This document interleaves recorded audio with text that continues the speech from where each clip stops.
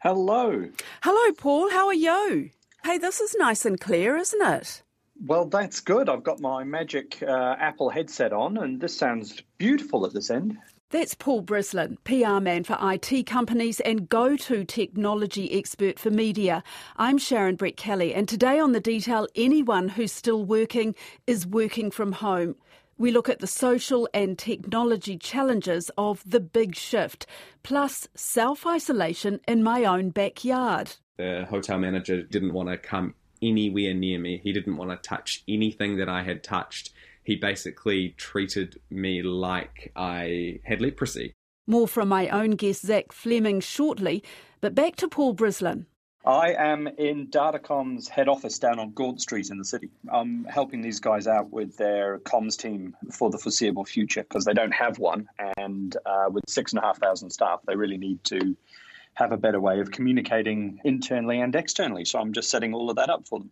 Now, normally, Paul, we were going to get you into the studio today, but because of COVID-19, we've stopped virtually all face-to-face interviews. And that it's a shame, isn't it? Because, as you know, you get your best interviews or your best conversation when you're face-to-face. But that's the way it is. But it is what it is. So now we're on Skype, and you say you've got your super-duper headphones on. So what makes them so special? This is the Apple AirPod Pro, so they are noise-cancelling headphones. They listen to the sound inside your ears 200 times a second, and they modulate the tone and the quality of the sound coming in from outside. So when you put them on, it is literally like everything goes away. You know, you get a lot of tech gear and you try it and you go, oh, yeah, that's okay. You know, it's not life-changing. These I don't think I could do without at the moment. It sounds like you work for Apple, Paul. Well, no, they are actually in the building, I discovered today. They're up on level 6. I didn't realise they were in here, but no. And speaking of kit, that is becoming more and more essential right now, isn't it? It is. Being able to work remotely is the new black. Business New Zealand estimates at least 10% of the country's workers will start working from home today because of the COVID-19 pandemic. That was yesterday morning. By 2:00, it had escalated to this. The Prime Minister says everyone will now have to go into self-isolation to stem the transmission of COVID-19. The alert level status was raised from level 2 to level 3 this afternoon and will be raised to level 4 in 48 hours. One of the things we're doing here is sending the entire workforce home, 6,500 staff across 4 or 5 time zones. Everybody's going to work from home, which means running a company that size remotely. People are on shared services. We're using Microsoft Teams, we're using Skype, we're using whatever needs to be done to communicate with each other and with customers and keep the ship afloat. So that's quite a mission. What kind of company is Datacom? They do a range of things in the IT space, as you'd guess from the name. They're software producers. They make applications. They run payroll systems. They do big back office integrations for government departments, things of that sort. They've got a contact centre in Australia that's about 2,000 people. It's a massive beast of a thing, and it's a Kiwi company. Nobody's ever heard of them. No, because they're not on the stock market. They are a private company. Privately held. So, Paul, what would be the most challenging thing for a company like this, getting all its workers to work remotely, work from home? One of the biggest issues, really, you've got a number of things you've got to consider. Cybersecurity is a big one because, you know, you're entrusted with customer data. Normally you're working in an office, and that's usually a fairly heavily policed environment from a cybersecurity point of view. But when you're working from home, of course, everything's a little bit more lax. And do you have the same level of access to back office systems as you would have working in the office? So we've got this concept of remote working, but somebody once said to me, you don't want to be working in a company that is remote friendly. You want to work for a company that is remote first, a company that thinks about making sure everyone who is outside the office is as able to access the tools they need as the people inside the office. And I think that's one of the things that a lot of companies are going to be finding out the hard way if they're not careful in the next few weeks. That's easier said than done. And it's not until you try to access that thing you only do once a year that you discover, I need that password or I need that piece of equipment and it's in the office. That privacy concern, would that apply to a lot of companies that are now looking at getting their workers to do their jobs from home? Yeah, absolutely. For the companies that deal with customer data, and also for companies, HR systems within companies dealing with staff themselves, you've got to really consider how are you handling that information, how is it being stored, who's got access to it, and a lot of the protections you might have in place traditionally are, well, the payroll team sits in an office and it's locked. Well, now if the payroll team's sitting at home, what are you actually going to do to make sure that they can still access this data, but it's still in a secure environment? So companies will be working through their business continuity plans, and that will be a key part of it. Hopefully they've thought about this in advance and are just actioning plans. But for a lot of companies, especially the medium size and the smaller ones, this will be the first time they've had to think about this kind of thing. Don Good heads the Waikato Chamber of Commerce. He says large companies have trialled all staff working from home quite successfully, but smaller businesses may struggle. There's going to be a real mixed bag out there, and I'm not sure the government at this stage has got their handle on how everyone is going to cope. He says working from home isn't likely to be a problem once any technical hurdles are sorted. In a situation like this, you do have to trust staff. There is no question of that. You can't be sitting there looking at them all the time. But the technology is there. You just got to become familiar with it. Do you get the feeling that companies are prepared for something like this? Well, it's always difficult to prepare for the specific issue that's going to come up. Here in New Zealand, we see a lot of companies that are prepared for an earthquake or something like that locks you out of the building for a period of time. Wellington and Christchurch businesses in particular have had to activate these plans, so they're well versed in them. But when it's a pandemic and something like this, which has grown from just a piece in the news we have to keep an eye on through to, no, we're actually going to send everybody home in the course of, 4 weeks, 5 weeks, that requires quite a different approach. And the evidence I've seen so far is that most companies are treating this seriously and getting on and realise that they have to do this well if they're going to weather the storm and come out the other side still with a viable business. Okay, so people are being sent home. I mean, what do people need? Is it simply a laptop and good internet connection? Well, that's a very good start. It does largely depend on the job, but if we take most of the office jobs that we've got around the place, you do literally need that. You need a computer at home, something that can access the systems you need remotely. A good internet connection is very important, and that's why I'm extremely pleased to be here in New Zealand and not sitting in Australia, for instance, where their internet connection is nowhere near as good. We've got the ultra-fast broadband network here in New Zealand, so most urban areas and plenty of the suburban areas have fibre to the home, and that will give you a huge leg up. That is as good a connection as you would get in the office. But you also need to think about all those other things. Did I bring my charger with me? I have RSI, so I've got a very curvy keyboard. Is that in the office or is it at home? Do I need to bring in another monitor? Because, the one on the computer at home is okay for surfing the net and email, but I'm a software developer, so maybe I need 2 monitors, all those kinds of things. Am I going to be able to work at this kitchen desk for 6 months while my family and kids and everybody else is running around me? Do I have an alternative location that I can get out so I keep some sanity about myself and I'm not just trapped in the house all day long? All those kinds of things come into play there. Yeah, it's interesting because my son, who's at university in Wellington, he's saying that students are complaining because they don't have the decent screens and they don't have the decent workspaces. So I guess it's not just workers, it's students in this situation, sitting around the kitchen table with their flatmates, working or studying. Well, and what does that mean for your internet connection? It's one thing to have an internet connection that's okay for a couple of you doing the odd bit of email and maybe watching a bit of television. But when there's 4 of you trying to work from home, do you need to increase your capacity? Craig Young from Tuans, the Telecommunications Users Association, says data caps could pose a problem for people working online from home. Now, we have, as an organisation, reached out to some of those companies and suggested that in this time they might look to a special circumstance of making those unlimited. So people do feel comfortable working at home and not worrying about whether they're going to hit their data limits. we remember that still at the moment a fibre install is free, and so is a fixed wireless install. In most cases, is still subsidised by the government as well. Some of these technology products that are popping up, they're sort of almost becoming commonplace. This thing called Zoom Pro, which I've heard about for the first time. What is that? Well, these are all, there are two sets of tools that are really coming to the fore at the moment. One of them is the video conferencing capability, and we're all used to hearing about Skype calls or FaceTime. There are a range of those, and Zoom fits into that category.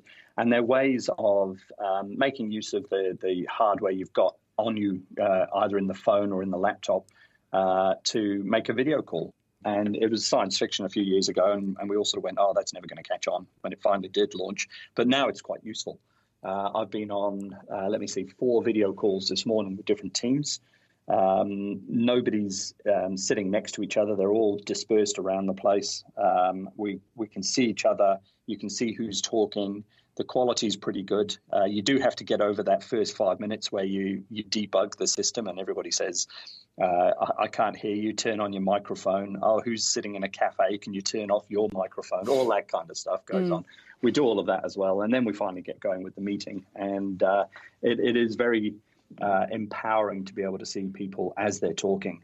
Do you find, with all this video conferencing that you're doing, that sense of dislocation, how much does it matter? Less and less. In the early days of any kind of working from home scenario, if you're not used to it, it is incredibly dislocating. This idea that suddenly you're in the wrong environment, that can be quite jarring. You're at the kitchen table, you're in your home office, and suddenly, but you're being professional. I know one guy who has been working from home for years. He literally leaves the house in the morning and walks around the block and then comes in to his office in the basement of the house because it gives him that sense of distance from that's my home life and this is now my work life. But it's not going to work for everyone. Trying to conduct a conference or a meeting of some kind while the kids are running around, or you've got flatmates who are also doing the same thing, that's going to be challenging for a lot of people. And that dislocation suddenly becomes a very real problem because you're not in the right place doing the right thing. You're blurring these two worlds together, and that can be really quite a problem for people. Just lastly, Paul, have you got a favourite when you're looking on social media today at all the jokes and things? Any favourites from today?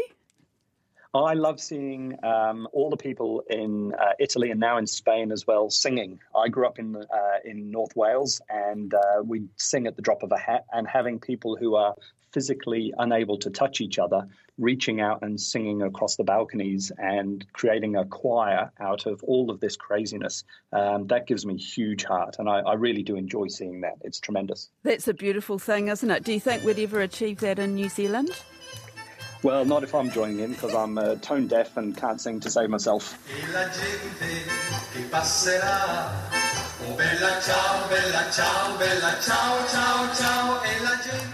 Those are Italians in isolation. Much closer to home is Zach Fleming.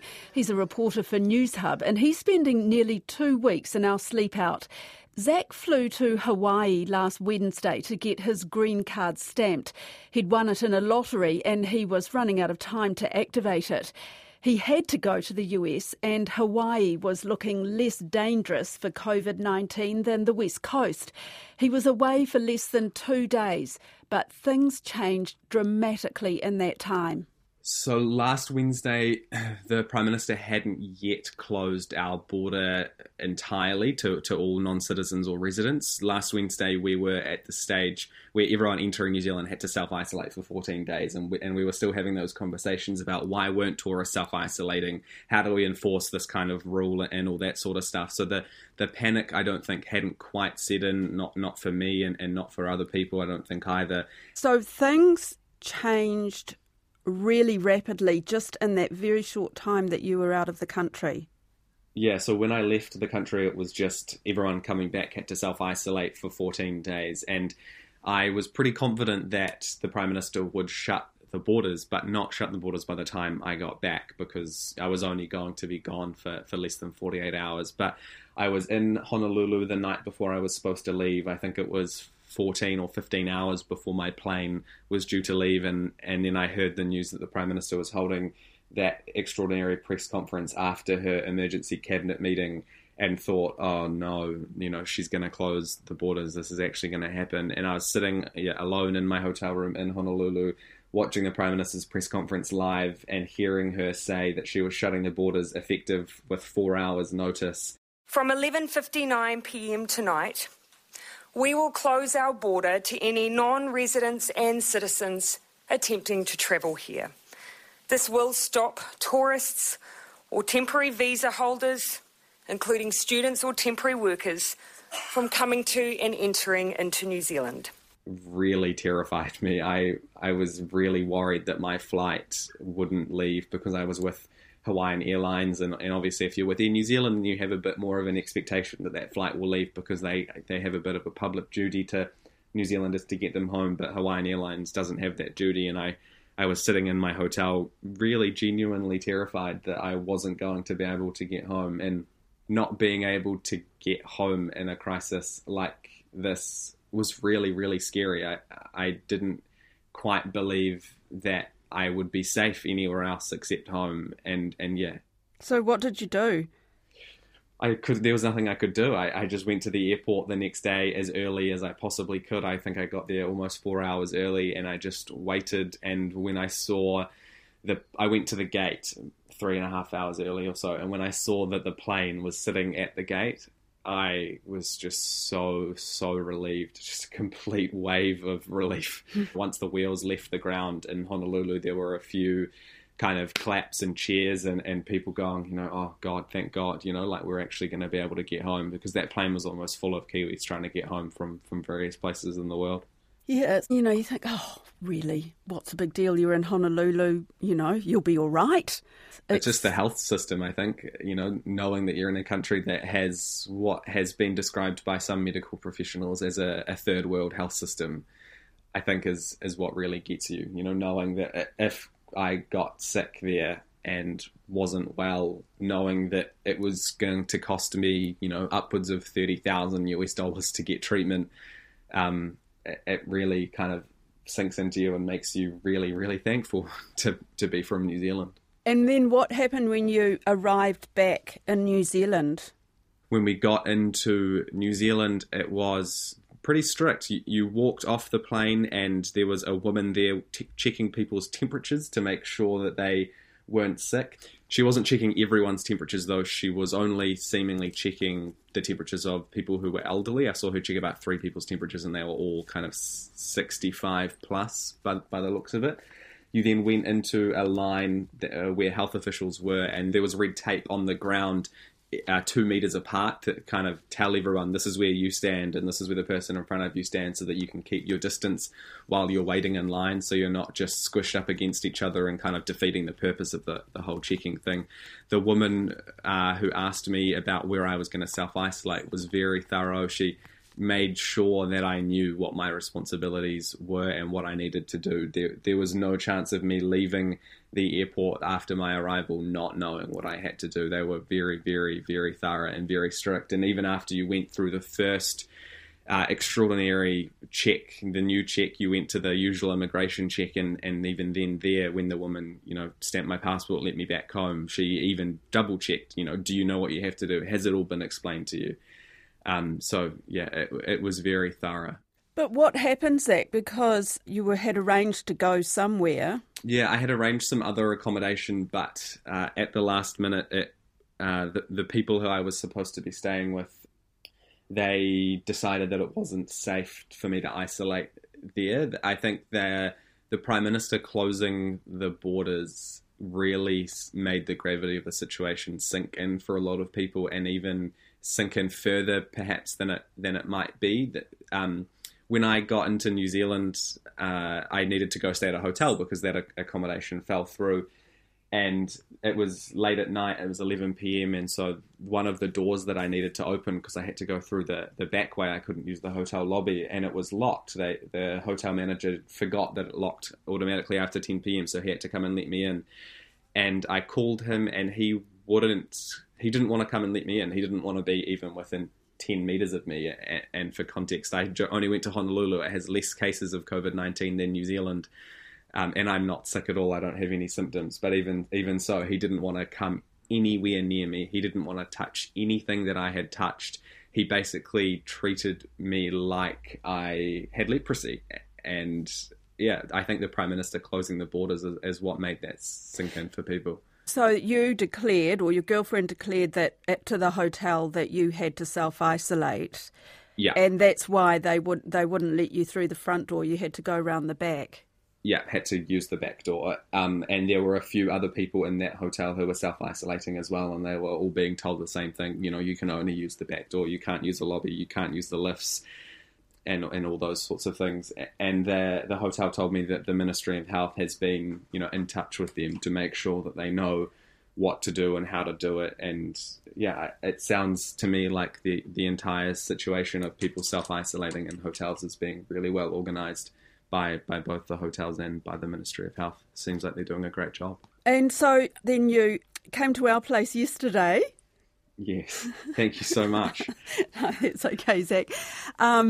You've been, a couple of days now in self-isolation. What does it feel like? It feels really strange, to be honest, because it feels like nothing is really wrong.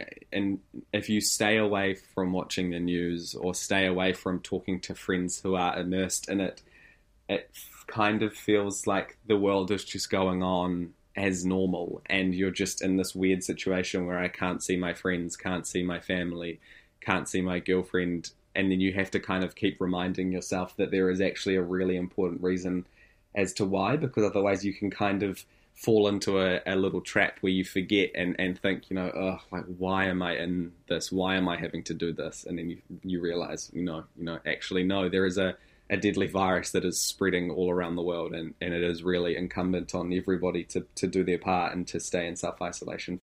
Well, since I spoke to Zach just yesterday morning, we're all now in the same boat, so I'll be able to keep a close eye on him from the window of my own isolation.